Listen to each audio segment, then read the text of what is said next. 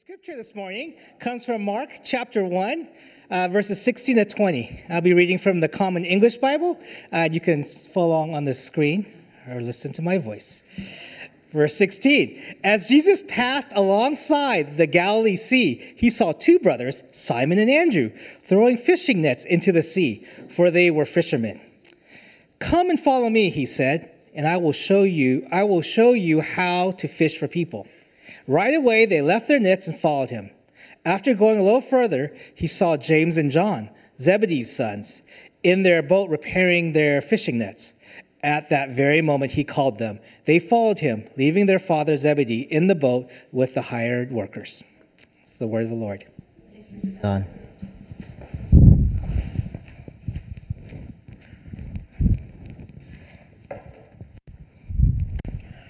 God is good. All the time. God is good.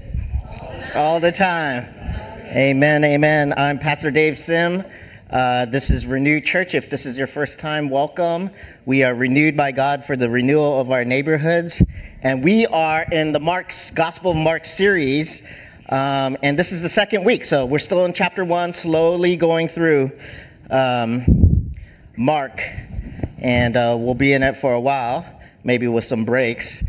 But previously on Mark, for those of you who like to stream, previously on Mark, the people of Israel, the people of God, hadn't heard from a prophet for thousands of years.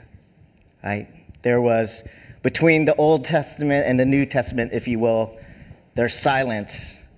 And out of the wilderness came a voice, John the Baptist, preaching good news. And people left and right from the towns, from the cities, were coming into the desert, going to the desert, into the wilderness to be baptized, because it says, the scripture said, that they had a change of heart, that their lives were being changed, and they were hungry to repent and walk a different way. And ironically, the desert, they were finding living water, amen? They're finding life in the desert.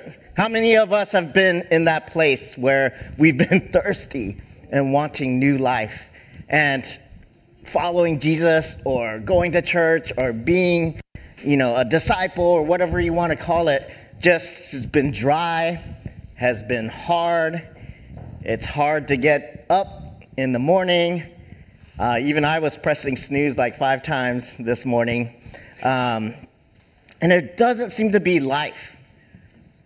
And we're looking for that life. But John the Baptist came to prepare the way for the coming Messiah. And the thing that people were waiting for, the person that people were waiting for, that which people were hungering and thirsting for, he was announcing and proclaiming. And that day, Jesus comes and is baptized. And it says the heavens opened up and the Spirit of the Lord descended like a dove. And the voice of God said, "This is my Son, who I'm well pleased with." And after that, and Mark uses immediately or right after this, next, right? Using kind of a hurried pace. In verse 14, we read that after John was arrested, John gets arrested, and we know that he later becomes executed because of his prophetic words, because of his prophetic ministry. And Jesus came into Galilee, what? Announcing God's news, saying, now is the time. This is the Kairos moment. This is the fulfillment of prophecy. This is the fulfillment of the scripture. Now is the time. Here comes God's kingdom. Change your hearts and lives and trust this good news. And the key word there for me is trust, right? Trust that this is good news. Trust that I have life for you. Trust that this is a good place to be, that I am God's gift. Not I am God's gift. Jesus is God's gift. Trust in me. And this movement, I picture this movement of hearts being open, right? Hearts that were once closed, hearts that were once hardened because of hurt or because, quite frankly, silence. What is God's word? Where has God been? Where is the saving life that we've been longing for? Now, in the desert, in the wilderness, hearts are being opened and are being received by the people, and they are being changed. Change your hearts and trust in me. I don't know about you, but I'm kind of a paranoid person, and trust is a very hard thing for me, right? When people say things, sometimes I approach it as like with kind of cynicism and kind of like, really? Are you just exaggerating, or are you telling a story? And less like, oh, take it for face value. And this is just how I grew up and was raised. And God's been working on that. Like, hey, take people at face value and trust people and trust me. Give up control, or don't think that people are scheming and plotting to take you out, or like looking for your downfall. And so I've been working on that in my heart. But it is hard for us to trust, right? To trust our friends, to trust our family members, to trust institutions, to trust jobs, to trust bosses, to trust our parents, to trust our siblings. And here Jesus is saying, trust this good news. And in our particular passage, Jesus begins to call his first 4 disciples. And it's a passage naturally about discipleship. But I think it's important for us to define discipleship because sometimes we throw out the word like discipleship, be disciples. We're going to have discipleship groups, or what is discipleship? Like it's not a current term. It's not something I'd throw out like disciple. I am a disciple of this or that. So discipleship is not actually used in this passage that we've read, but the word disciple is used throughout the gospel, right? And it's well used in this context, in the context that Jesus and these fishermen find themselves. A disciple was a student or learner, but not just a student as we may understand it, a student, going after a degree, a student of knowledge, one that reads books, but a student more like an apprentice, right? Here is a master. Here is someone who is an artist, someone who has mastered what they're doing, or in this case, a rabbi, right? Jesus is like a rabbi and taking on apprentices. And apprentices is way more than book knowledge, but it's a rubbing off, right? A rubbing off that happens when there's life together, when a rubbing off on one another and a mimicking and a modeling, when a rabbi actually lives, or master of a craft lives with their apprentices and shows them daily what it means to be whatever it is, blacksmith, or a putter together, or a leader of the scriptures.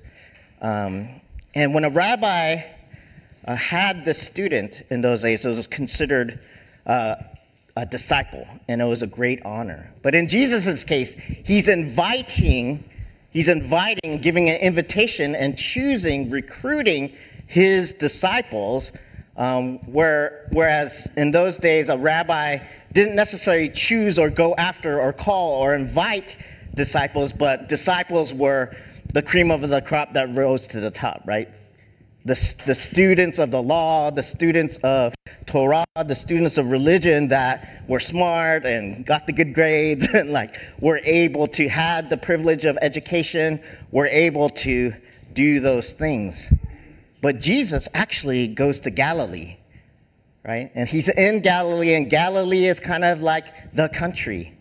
And there's the Sea of Galilee. And There's these little towns. It's not where the great universities are or the great kind of assemblies of learning are. But it's, I don't know, where would you say in Washington? It's Snohomish, right? Where I go fishing, or Dax and I go to, catch salmon or whatever, the countryside. And he's running into these fisher people and calling them, saying, "Follow me, follow me." And they follow. They follow. Discipleship, in this case, as we look at it, is an invitation to follow Jesus. Jesus comes and says, "Follow me." And it says that the disciples dropped their nets. They were mending their nets. They drop the nets, and they start to follow him. They go with him. So, one, discipleship starts with leaving something behind, with letting go of something. It's not simply learning something, right? But in letting go of something, we open our hearts to be able to take on and learn and receive something new. Are you with me, church? Sometimes we hold on to things because it's what we know, we feel safe with that thing, or it's just a sense of control. And without that, we feel vulnerable. But when we let go of that, right, the focus is not just, the loss, the suffering, I've hit rock bottom. But the focus is, when we let go of that, what are our hands opened now to receive, right? There's something so much better if we would just empty our hands to receive that thing. So to follow Jesus, when Jesus says, "Follow me," there is a natural leaving behind of something. And I have to note right here that, I'll get to that later. But what are the disciples leaving behind in this case? They're leaving behind their father. The father is named, right? Sons of Zebedee. They're leaving behind their family, their father. They're leaving behind their home to become itinerant ministers, preachers. And they're actually leaving behind a business, right? Because it says, and they left their hired workers. So oftentimes we think of the disciples, the fishermen, as like these poor, fishermen and the poorest of the poor, and Jesus is calling the poorest of the poor. But actually, in this case, they're leaving hired workers with their father, and the care of the business with hired workers. So they had enough money, they had an enterprise, a fishing kind of enterprise of some sort, in order to have hired workers. So there was a business enterprise in this case, and they were leaving that business with their father and with their home to follow Jesus. So what were they letting go of? They could be letting go of security. They could be letting go of livelihood. They're letting go of home and family to follow Jesus. And I want to be careful here because this is a very unique context. First of all, these are the first four of the 12 disciples of Jesus. Like, he only called 12 disciples, right? And he was calling them into the ministry that he was about to take part of, which was what? An itinerant, like the Son of Man has no place to lay his head, right? An itinerant ministry where he's going from town to town. They don't have a headquarters. They don't even have a home that they own. So Jesus is calling them into something unique. How many of you are called into an itinerant preaching ministry?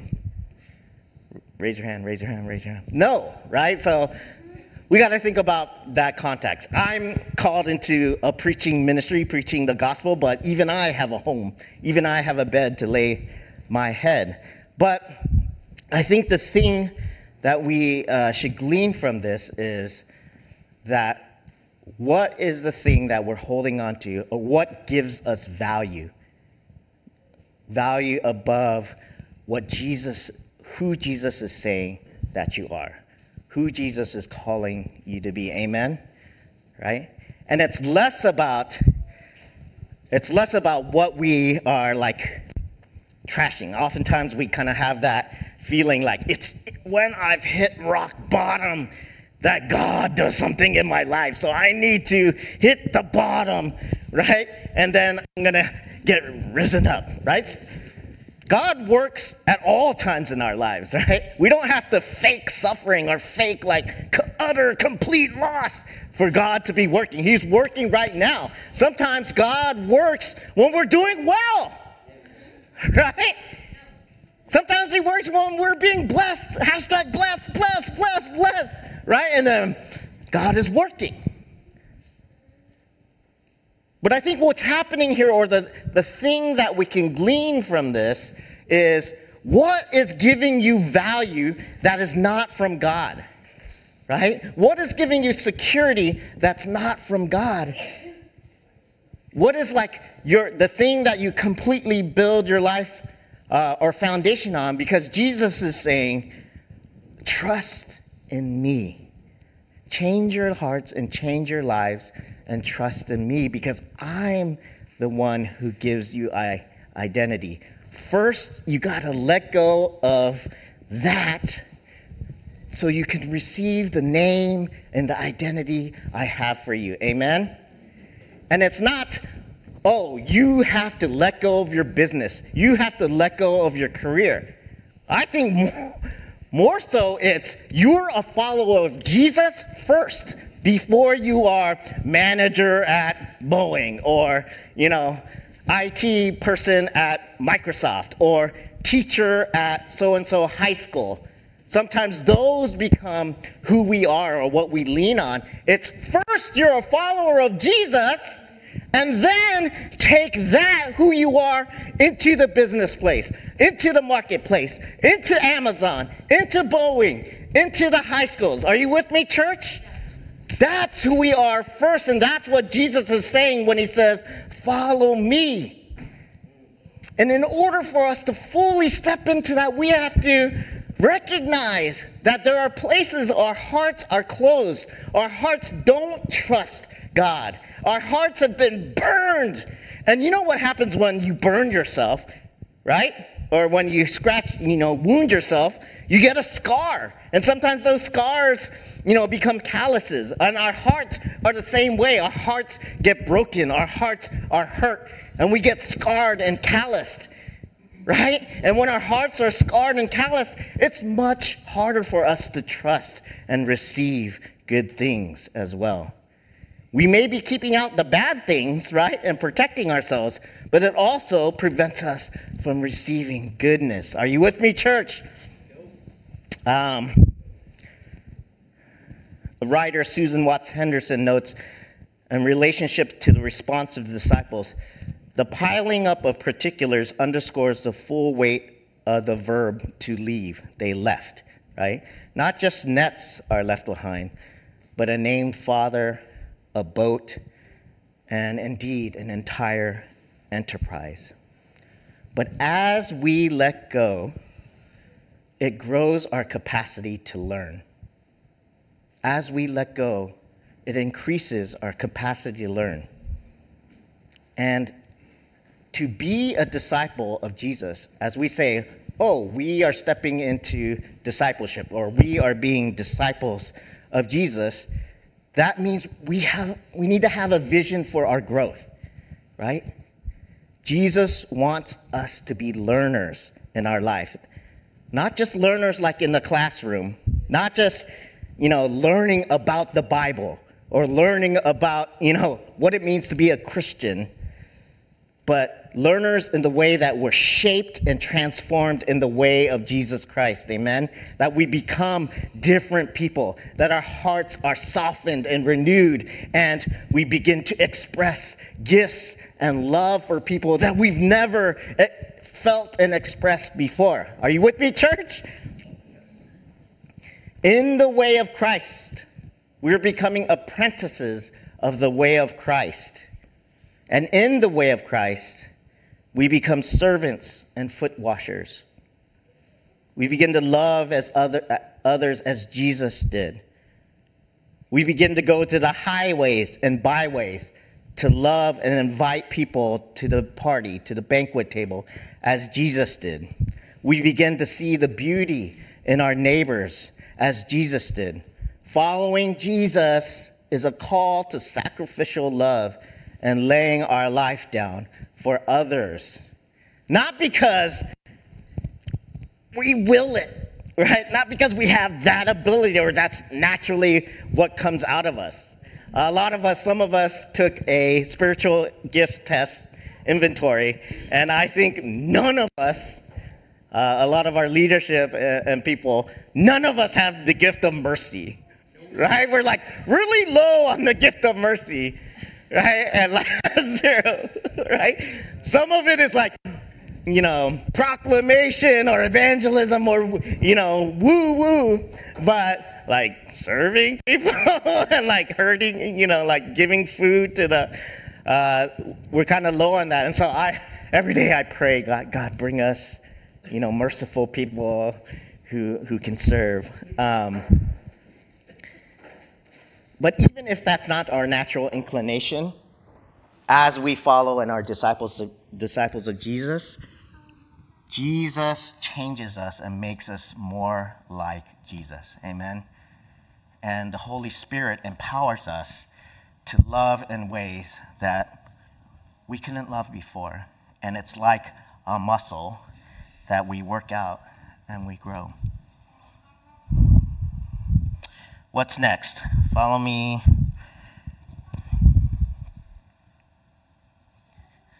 So although most Christians, we're not called to leave our jobs and leave our families and become wandering preachers, I think we are called to ground our identity in Christ Jesus. Amen.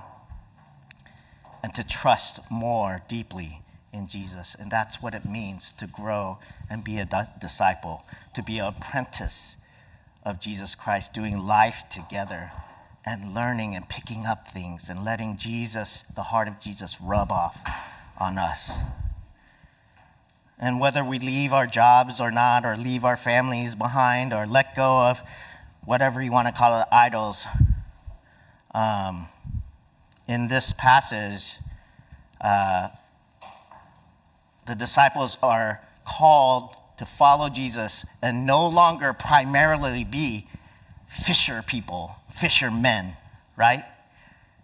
Or anything else except follow me and be followers of Jesus. And in this way, if we think about this, in whatever you're doing, whatever vocation you have, whatever business you're a part of, whether you're a student, trying to learn and trying to get, maybe to college and beyond that, this challenges us to resist the temptation to make our own activities, our own learning, our own work, our soul, right? Our soul identity, and the main defining element of who we are. But rather, our soul identity and the main element of who we are is Jesus Christ. And that's what we take into our schools, our work, our homes, our families. We are Jesus people. Amen.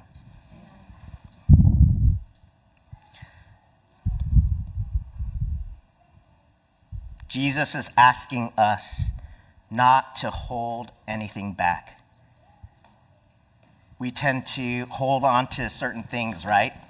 And negotiate with God, right? Yeah, I want this, right? And later on I'll do that, right? But right now, and we kind of, make our negotiations with God.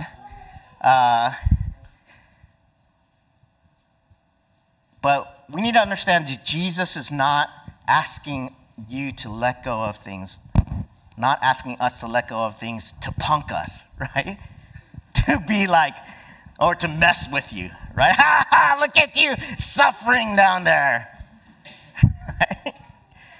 or invite you into some sort of masochistic faith, like no pain, no gain. The harder it hurts, the better it'll be, right? He's asking you to let go of something because of what's on the other side. He's asking you to let go of this so that he can bless you. Amen. Come and follow me. Right? He didn't say drop your nets, right? The disciples dropped their nets and immediately followed him. They were compelled to drop their nets and follow him. Because they knew, everyone kind of does a cost-benefit analysis, right? They knew that dropping their nets, right, was worth it, will be worth it in the end, because there's something so much more that I'm stepping into. And that's what compelled them to drop their nets, the blessing and the riches and the gifts that were to follow when they followed Jesus. Do we believe that on the other side of what we're holding that gets in the way, that on the other side of that, there's blessing and riches and gospel good news? Do we trust that? That's where we started, right? In the desert, there was a voice in the wilderness, and the people came because their hearts were changed and they were thirsty. And Jesus was saying, change your lives, change your hearts, because I have something good for you, right?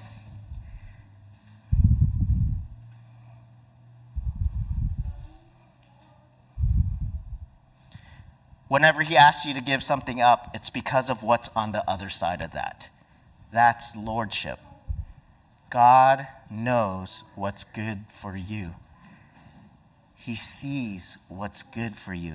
He knows who you are to the depths, truly, truly. Right? And in that sense, it's way more. Discipleship is way more than what we're leaving, right?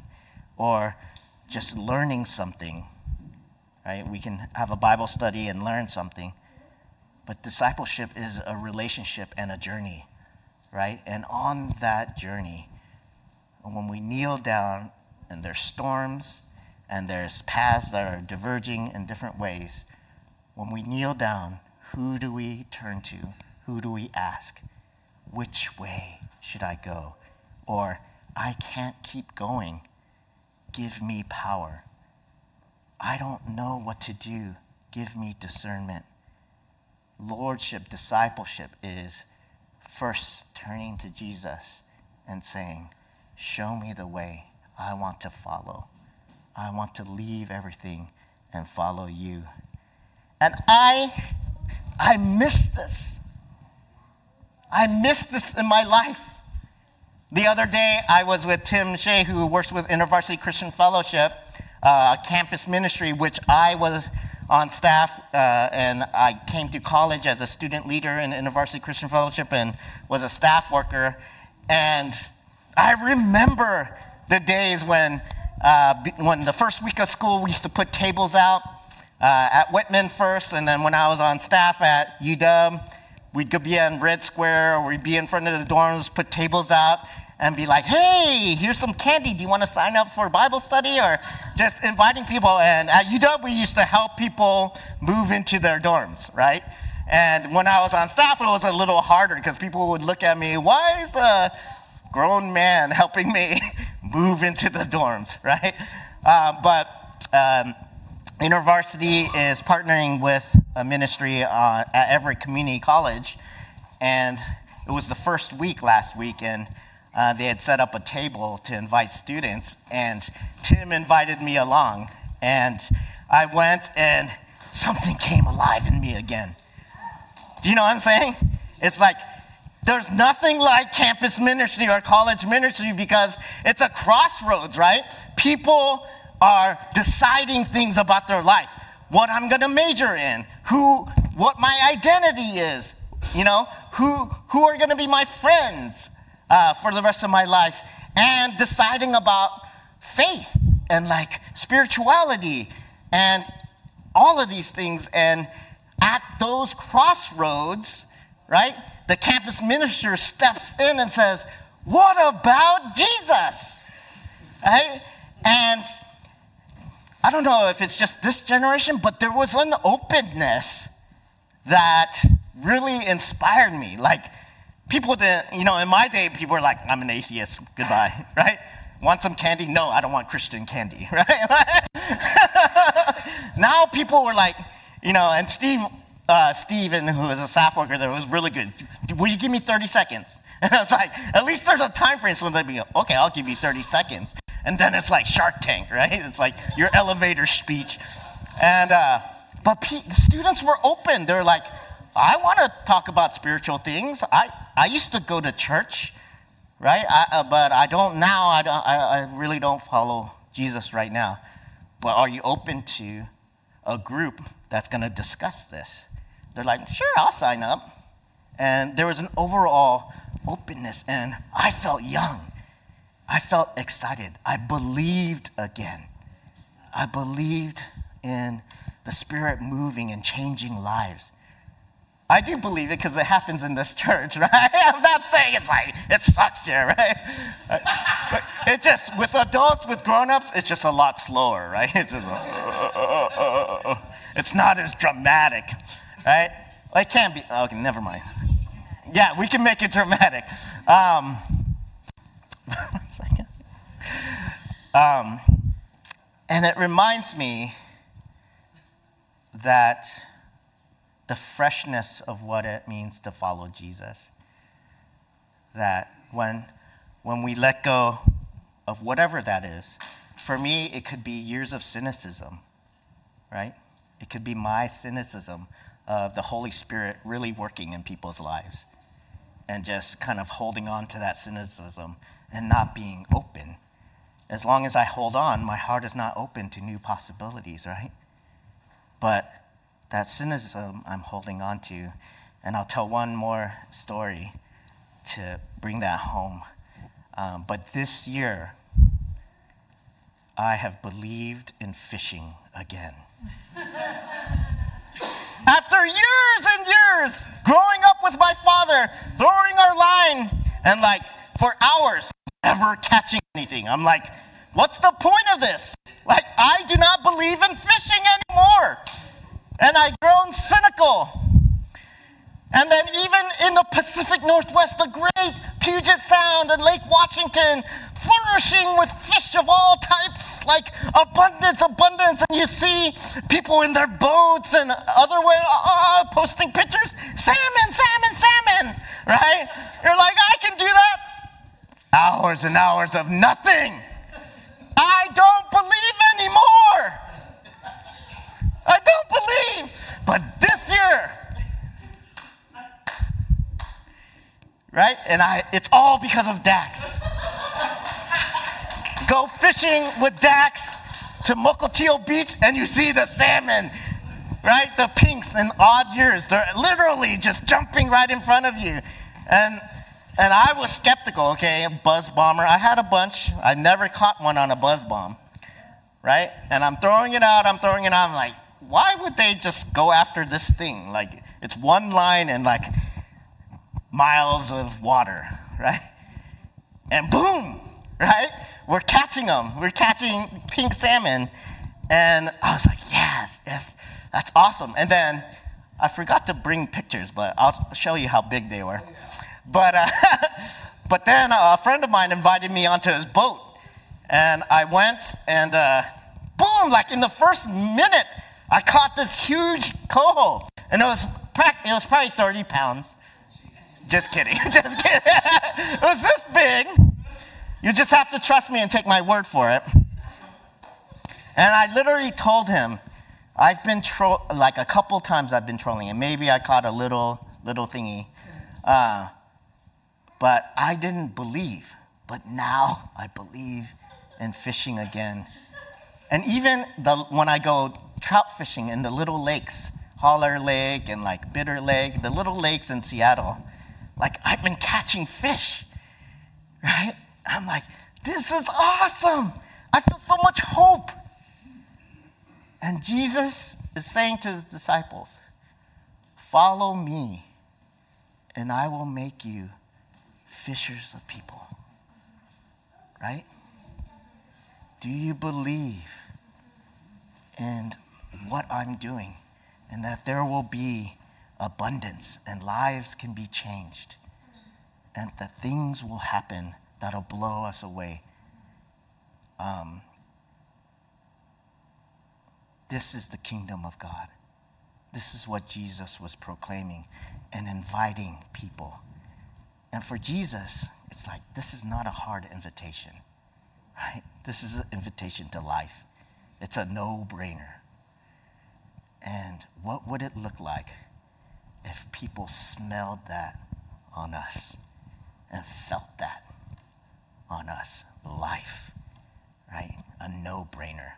This is why we're here. This is why we worship. This is why we do what we do and love, because of Jesus. Let's pray. God, thank you for your word.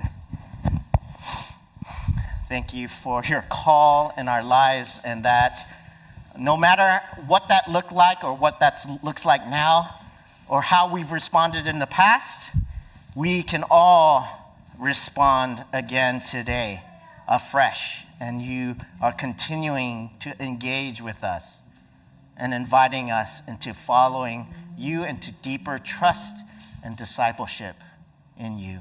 And so I pray that in these days to come, you would open our hearts to receive new possibilities and new blessings that you have for us, and that we can believe again and have life everlasting.